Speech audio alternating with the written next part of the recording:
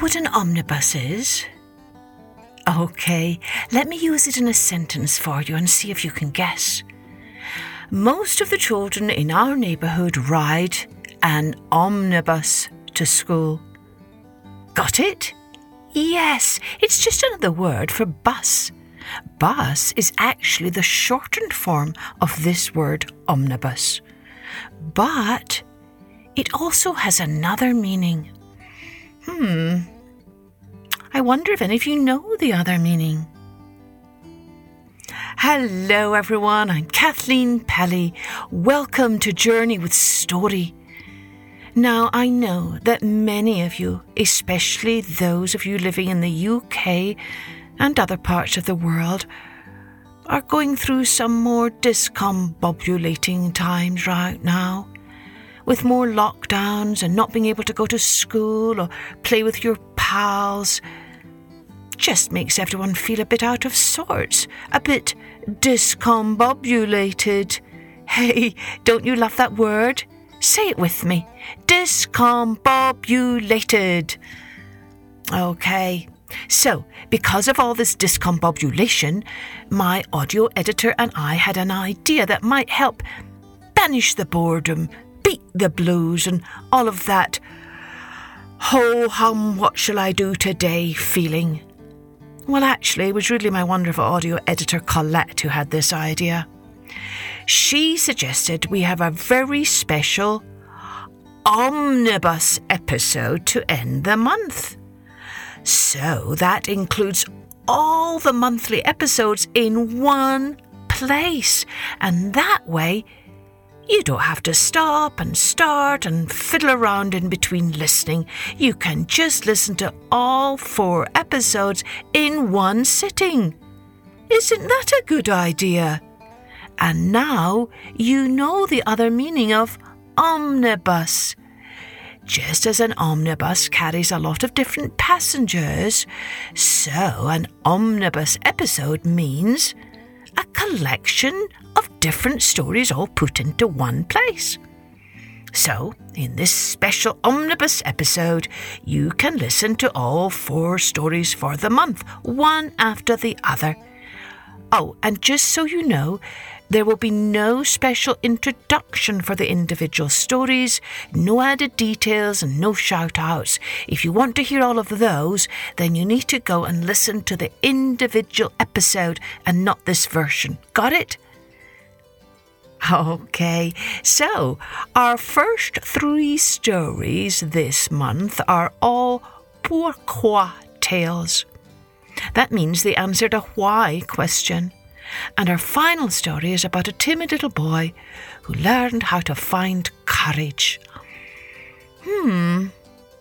That sounds like something we might all want to learn, doesn't it? Oh, mums and dads and grown-ups, you can download some free colouring sheets at www.journeywithstory.com. Let's take an omnibus journey with story.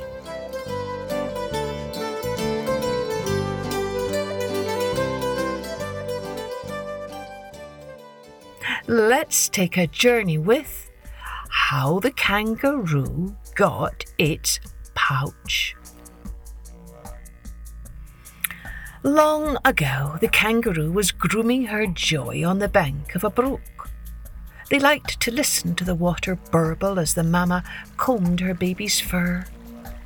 On this day, an old wombat staggered toward them. "Oh dear," the kangaroo whispered to her baby. "This wombat is old and sick. He is so old, he must have great-great-great-grandchildren already." The mother kangaroo thought she heard the sound of weeping. As the wombat stumbled closer, she heard him say, "Useless and worthless, worthless and useless." "What is the trouble, friend wombat?" she asked. "Huh?" he said, startled. "Who said that?" "I did," said the kangaroo. "A kangaroo and her joey." "I'm blind," the wombat replied.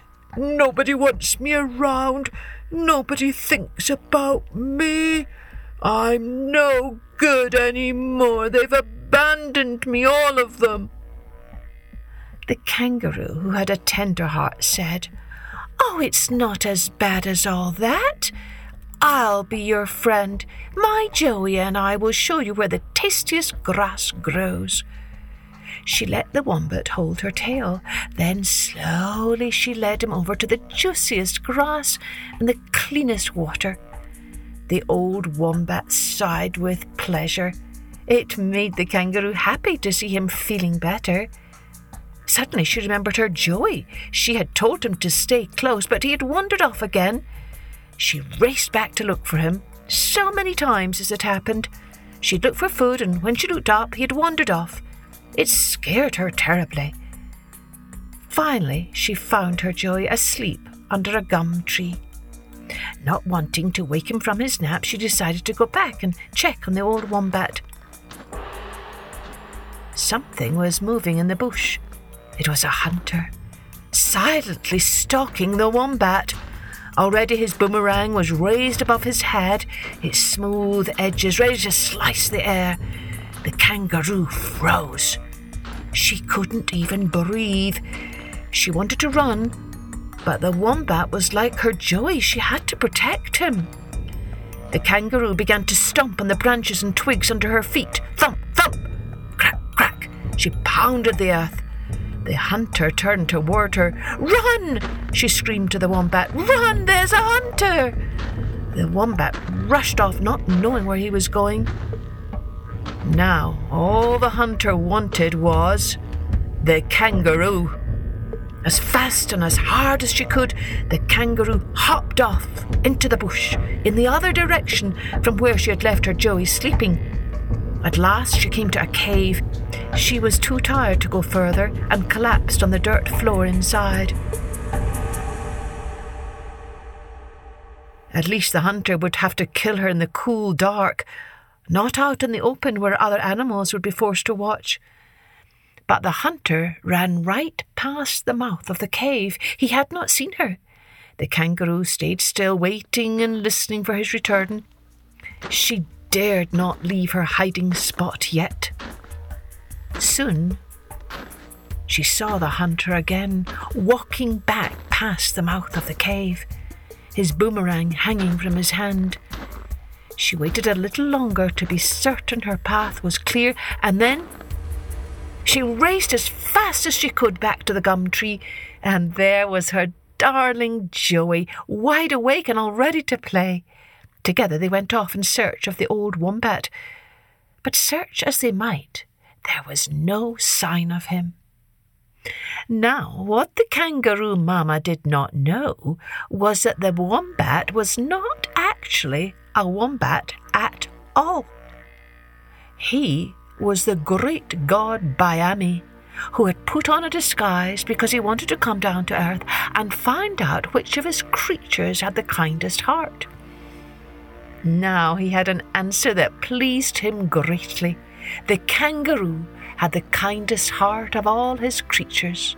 So Bayami wanted to give her a gift, a special gift that would be particularly helpful to her and her needs. Bayami called the sky spirits together and said, "Go down below to where the eucalyptus grow tall. Peel the long strips of bark and make a dilly bag apron. Give it to the kangaroo mother and explain that she must tie it around her waist." And so they did. At the very moment the kangaroo mother tied the apron around her waist, Bayami transformed it into soft kangaroo fur. It grew into her own flesh. Now she had a pouch in which to carry her baby Joey. He could even sleep in there as she went about her daily tasks. The kangaroo mother was very happy with her gift, but because she was the kindest creature of all, she didn't want to keep it only for herself. She thought about the other kangaroo mothers and about the wallaby mothers and the kangaroo rats and all the other marsupials. Bayami loved the kangaroo's generous heart, so he decided to make pouches for all the other marsupial mothers. Ever since then, their babies almost never get lost.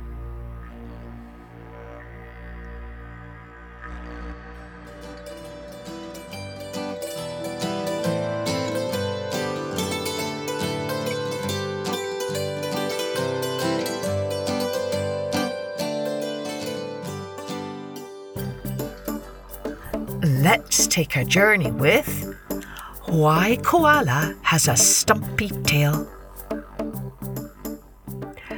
Long ago, Tree Kangaroo and Koala were good friends.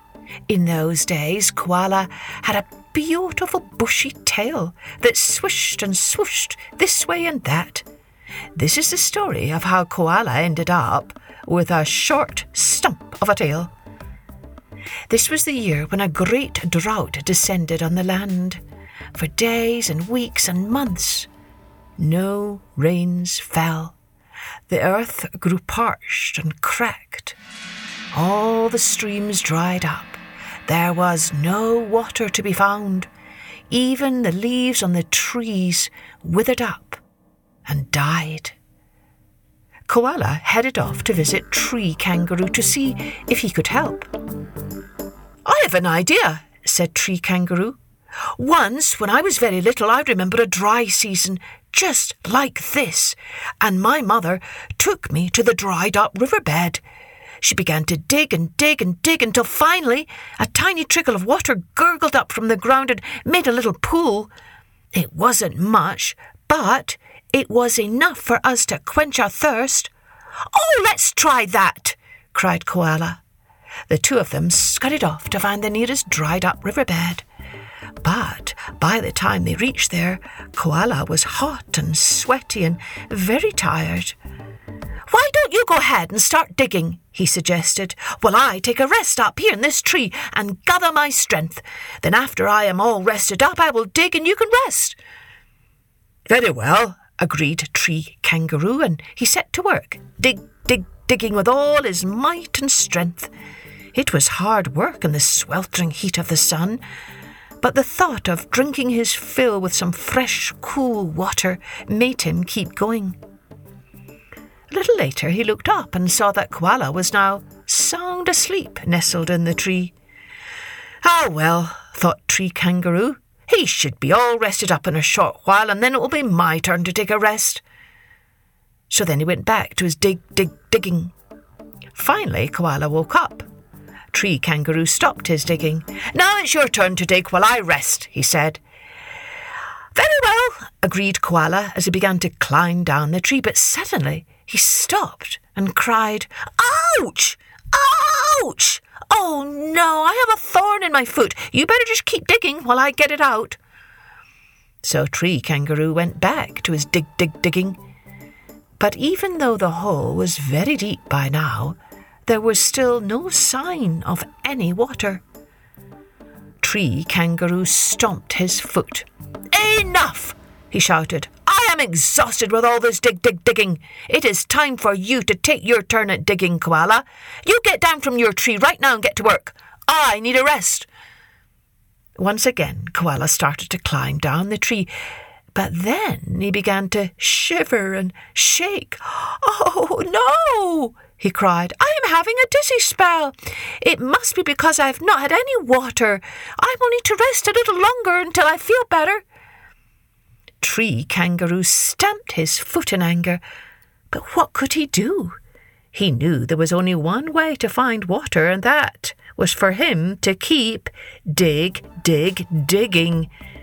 And so he set to work again, grumbling under his breath about lazy Koala.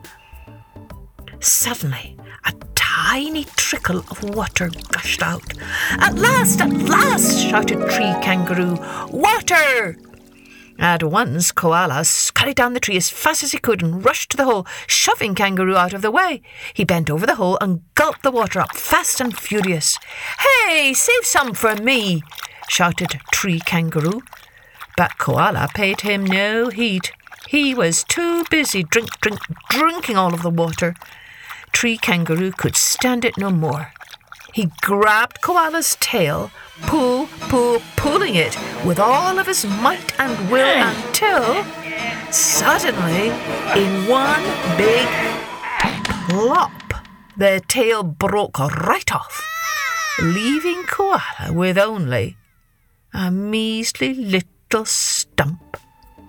And so it is that koalas now only have a short, stumpy tail, because Koala was once so lazy and so selfish, and he lost a good friend as well.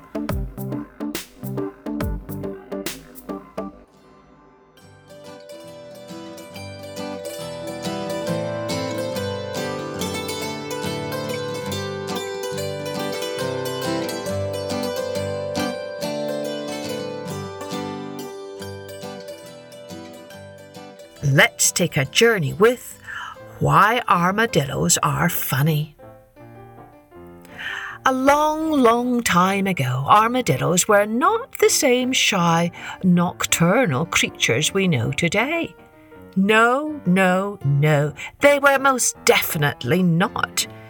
Back then, armadillos were extremely proud of themselves and believed that the sun rose and set on their funny little faces. Back then, they were also very friendly creatures with no enemies at all in the animal kingdom. Raccoons were their friends, so were hawks and eagles, and even coyotes and bears and dogs liked the armadillos. As for cats, well, that was a different matter. But we all know that is because cats are cats, and they don't really care one way or another about any other creature other than themselves. But all the other animals enjoyed armadillos' company. Now, one very plain and very ordinary little armadillo who lived back then was called Apollo. His mother was ugly, his daddy was ugly, and Apollo was even uglier than the both of them put together. But the truth is, armadillos are meant to be ugly. That is the way they were born to be. The uglier the better. So Apollo was just about perfect for an armadillo. Apollo Armadillo discovered just when he was a wee little tot that he had a knack for being particularly funny. When he bugged out his eyes and waggled his tongue, the other animals split their sides laughing at him. The owls hooted, the iguanas giggled, and even the rattlesnakes sniggered with a sss. One day Apollo discovered a new trick to amuse his friends. He hid in a ditch and waited for an animal to come walking down the road. The first one to come speeding along was Roadrunner. Beep, beep. Just as Roadrunner reached Apollo's hiding place, the little armadillo dashed out into the road and shot straight up into the air with his arms and legs splayed all out in 4 directions, hair standing on end, shell wobbling, eyes bugged out, and tongue a wiggle waggling. "Wah!" bellowed Apollo. The Roadrunner screeched to a halt. "Ah!" he yelled. Then, kerplunk, he plopped over backwards. There he lay in a cross-eyed, dizzy daze right in the middle of the road.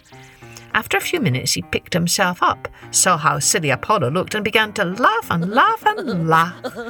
The other animals who were peeking out from the bushes joined in. Everyone hee-hawed and guffawed with laughter until their sides were fit to split. Armadillo was mighty pleased and proud with himself. His parents were proud too. They even encouraged him more. His daddy said, "Son, in my opinion, you could use a little more tomfoolery. Here, try these on." And he handed his son some funny eyeglasses with a big red nose and a hairy moustache attached. Now, when Apollo played that same jump-up trick, he looked even funnier and more ridiculous than before. Now he was able to stop any creature, no matter his size or might, and make them laugh out loud. Down the road came a bouncing bunny. Boing, boing, boing.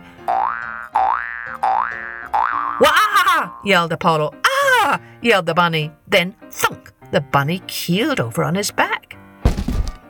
Down the road came a turkey. Trot, trot, gobble, gobble. yelled Apollo. Ah! Yelled Turkey. Then thunk! He too plopped over on his back. Down the road came Buffalo. Galumph! Galumph! Galumph! Wah! Yelled Apollo. Ah! Yelled the buffalo as he tumbled over and over onto the ground. Every single time this happened, the dazed animal would pull itself together, take one look at that clownish Apollo, and start to laugh. Softly at first, but then louder and louder, until he was doubled over with great big belly laughs. No doubt about it, that armadillo was a real clown. But Apollo's mother believed that good can always be better. "Try these on for size," she said, as she handed her son a huge floppy hat and a spotted necktie. "Oh, yes, see how funny you look now." Off Apollo went to wait by the roadside. Along came a big fat possum. Hunka-cha, hunka-cha, hunka-cha. Up jumped Apollo. "Wah!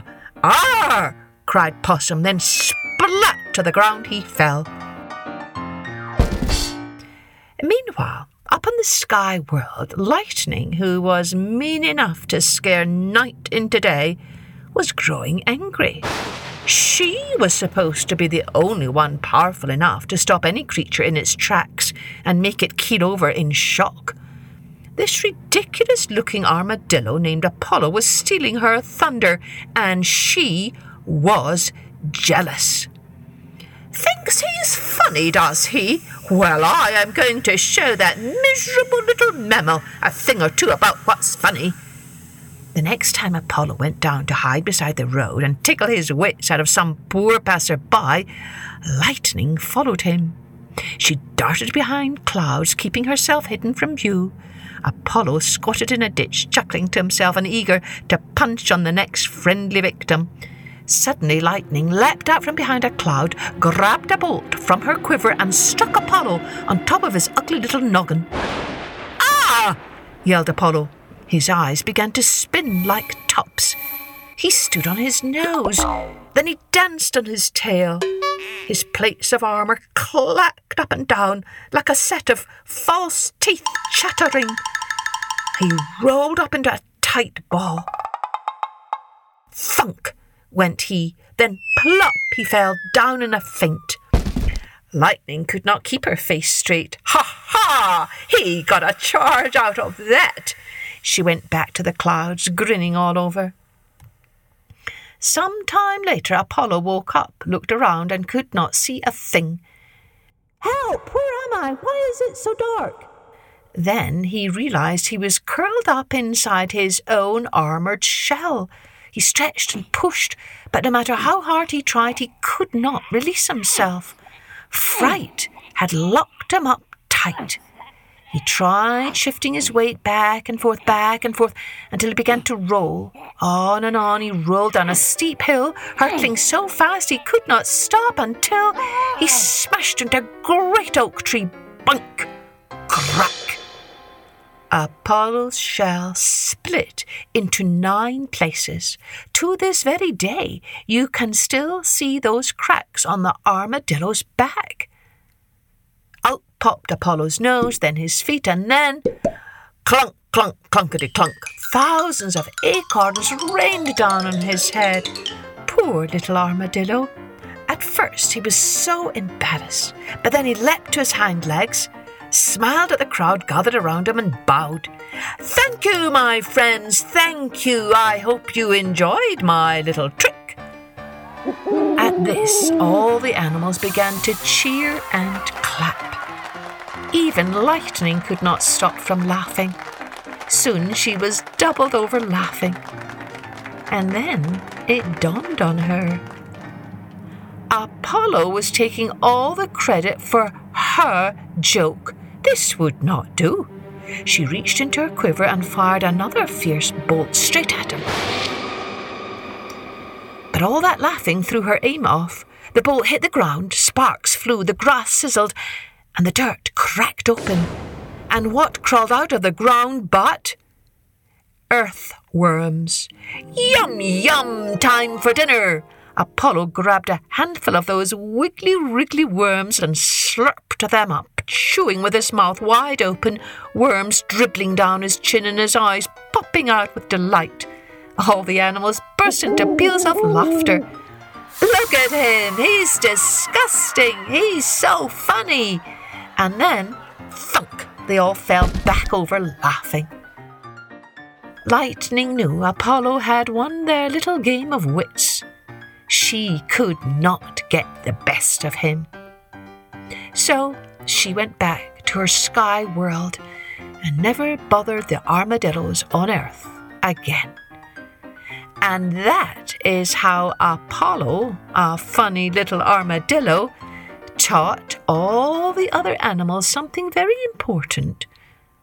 Sometimes the best protection from an enemy is to make them laugh.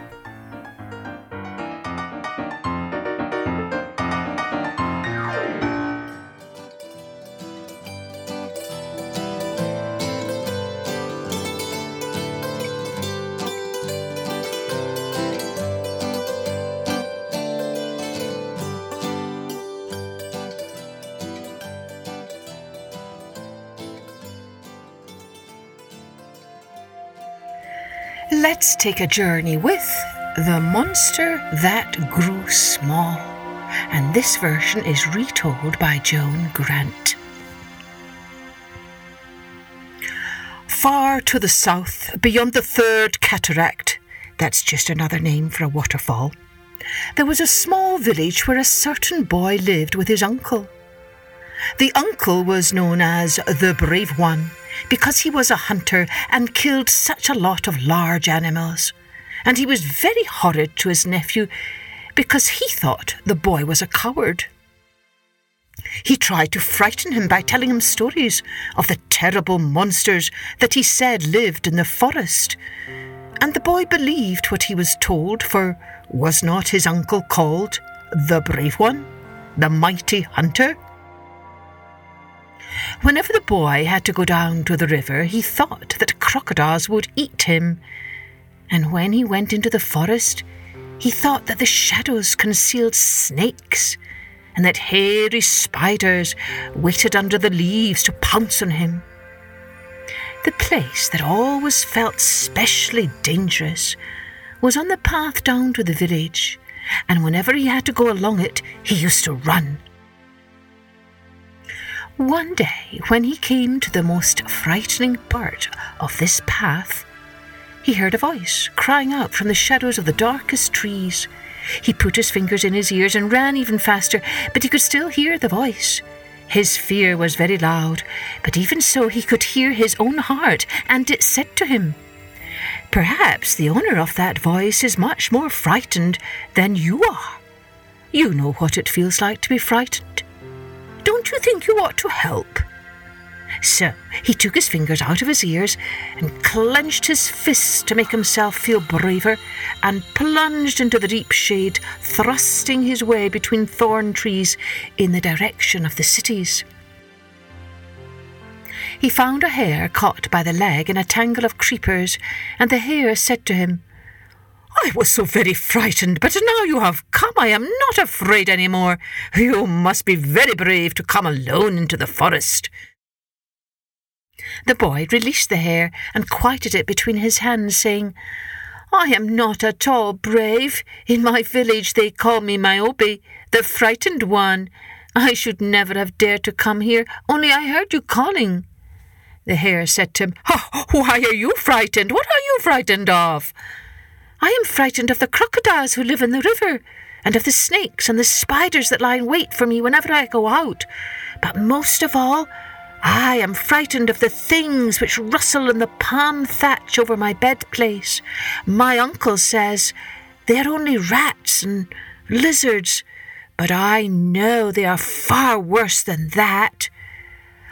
"What you want," said the hare, "is a house with walls 3 cubits thick, where you could shut yourself away from all the things you fear." "Well, I don't think that would do any good," said Niobe, "for if there were no windows, I should be afraid of not being able to breathe.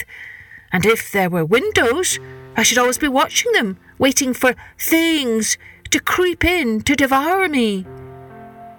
The hare seemed to have stopped being frightened, and Niobe said, "Now that you know that I am not at all brave, I don't suppose I'll see much of a protection. But if you feel I'd be better than nothing, I'll carry you home if you tell me where you live." To Niobe's astonishment, the hare replied, "I live in the moon, so you can't come home with me yet. But I should like to give you something to show you how grateful I am for your kindness. What would you like to have best in the world? I should like to have courage, but I suppose that's one of the things which can't be given." "Well, I can't give it to you, but I can tell you where to find it. The road which leads there you will have to follow alone. But when your fears are strongest, look up to the moon, and I will tell you how to overcome them."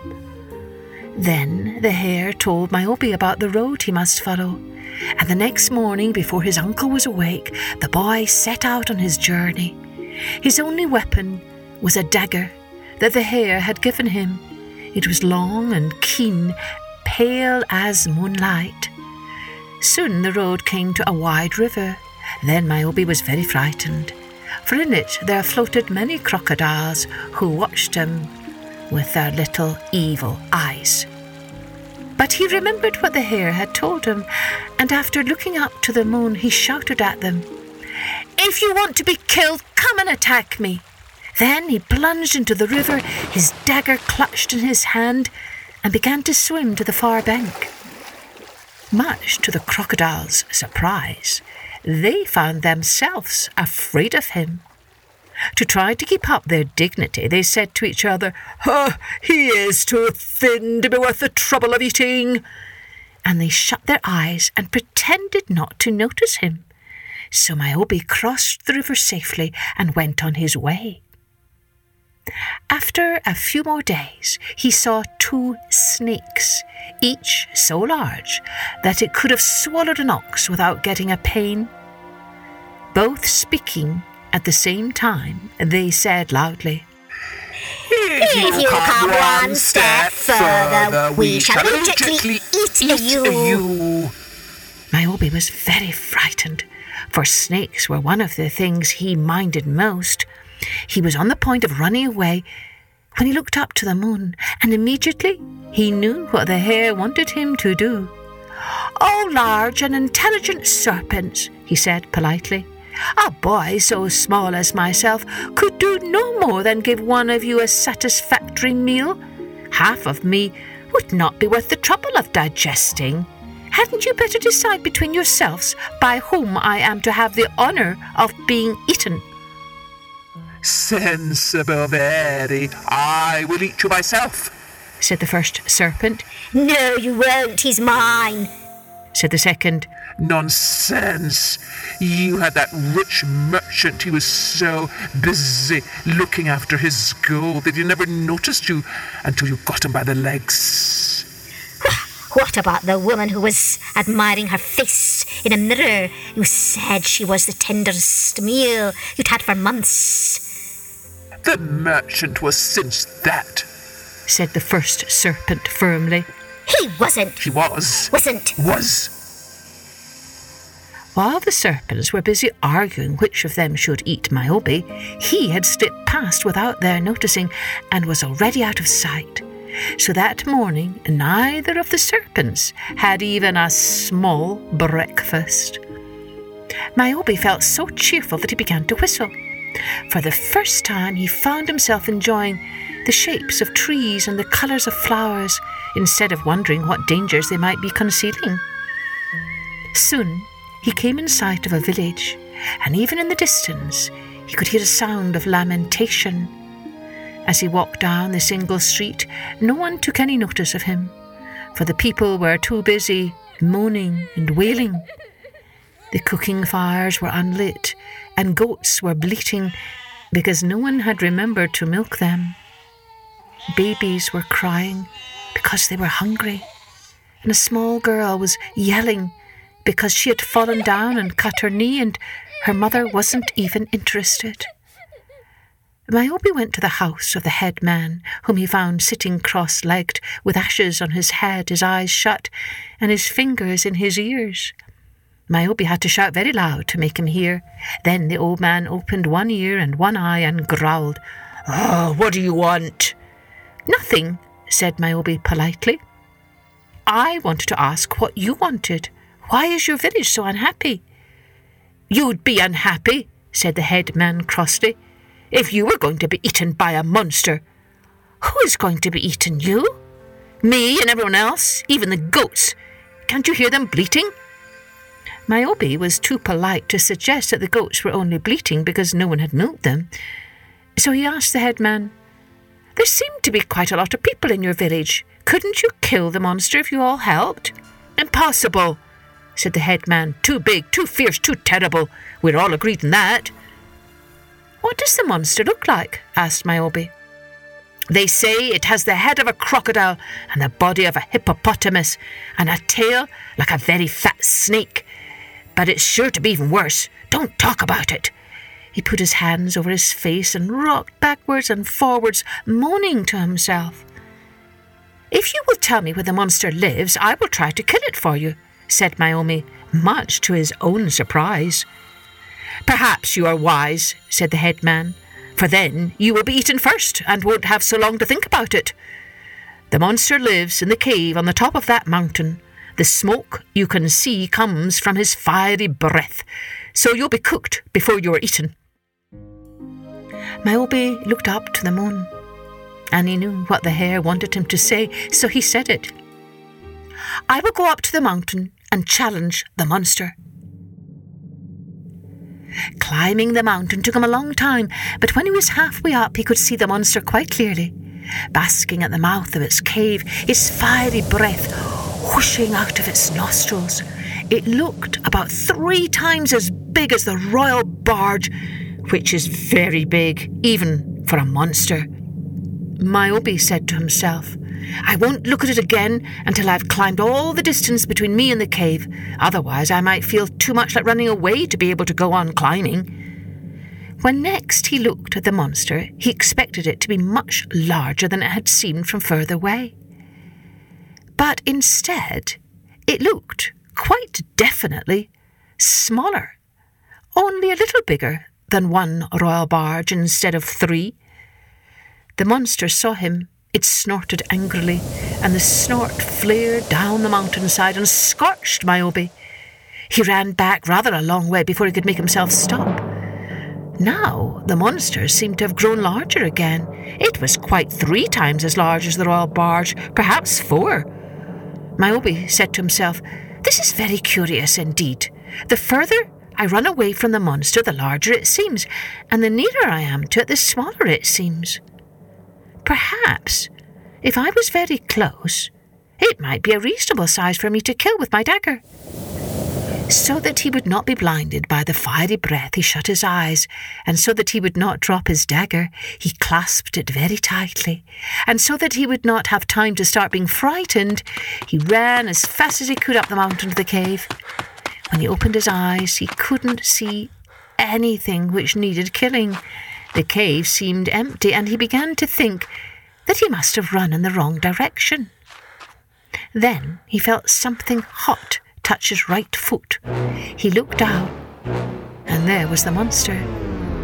And it was as small as a frog.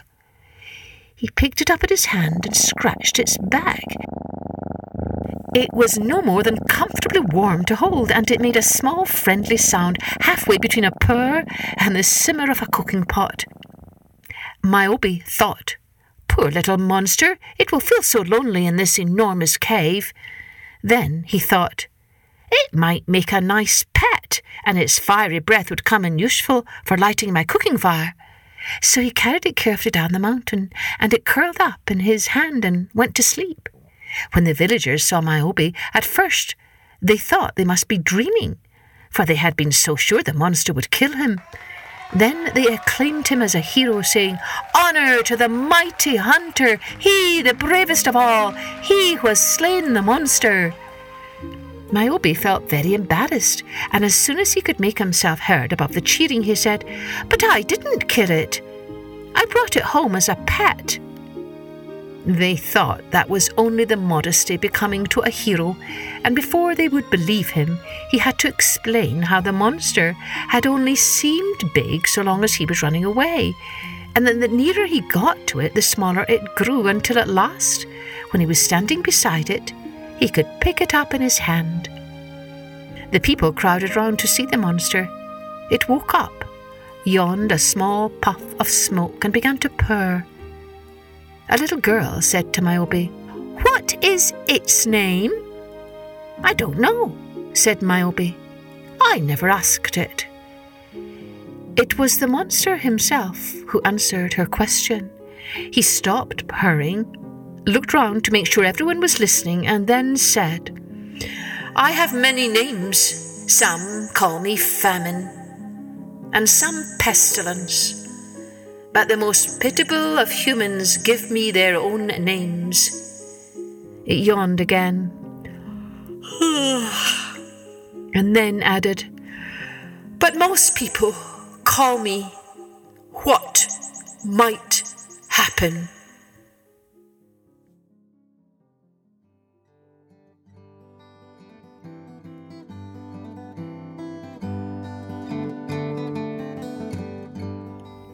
I hope you enjoyed all of those 4 stories. Here are some ideas for some follow-up activities if you want to keep busy. I wonder if you could write down what the story souvenir was for each of those stories. Could you do a drawing of your favourite episode and send it to me on Instagram at Journey with Story or on our website? You could write your very own pourquoi tale, such as Why the Owl Has Big Eyes, or Why Pigs Have Curly Tails. Oh, and another activity that some mums have shared with me that their kids like to do after listening to an episode a few times is to act it out. Get your brothers or sisters or friends together and put on a little play for your mums and dads. That would feed their hearts, right? And mums and dads, you can get some other ideas for activities and storytelling resources from me when you sign up for my newsletter at www.journeywithstory.com. Now, that last story from this Omnibus edition, The Monster That Grew Small, is a great reminder for all of us during these discombobulating times that we can be here for one another and help each other face our fears and find courage. Courage comes from the French word la coeur, meaning heart.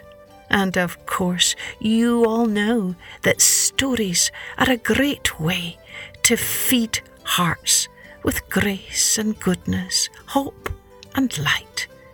As my favourite poet says, all shall be well, all shall be well, and all manner of things shall be well.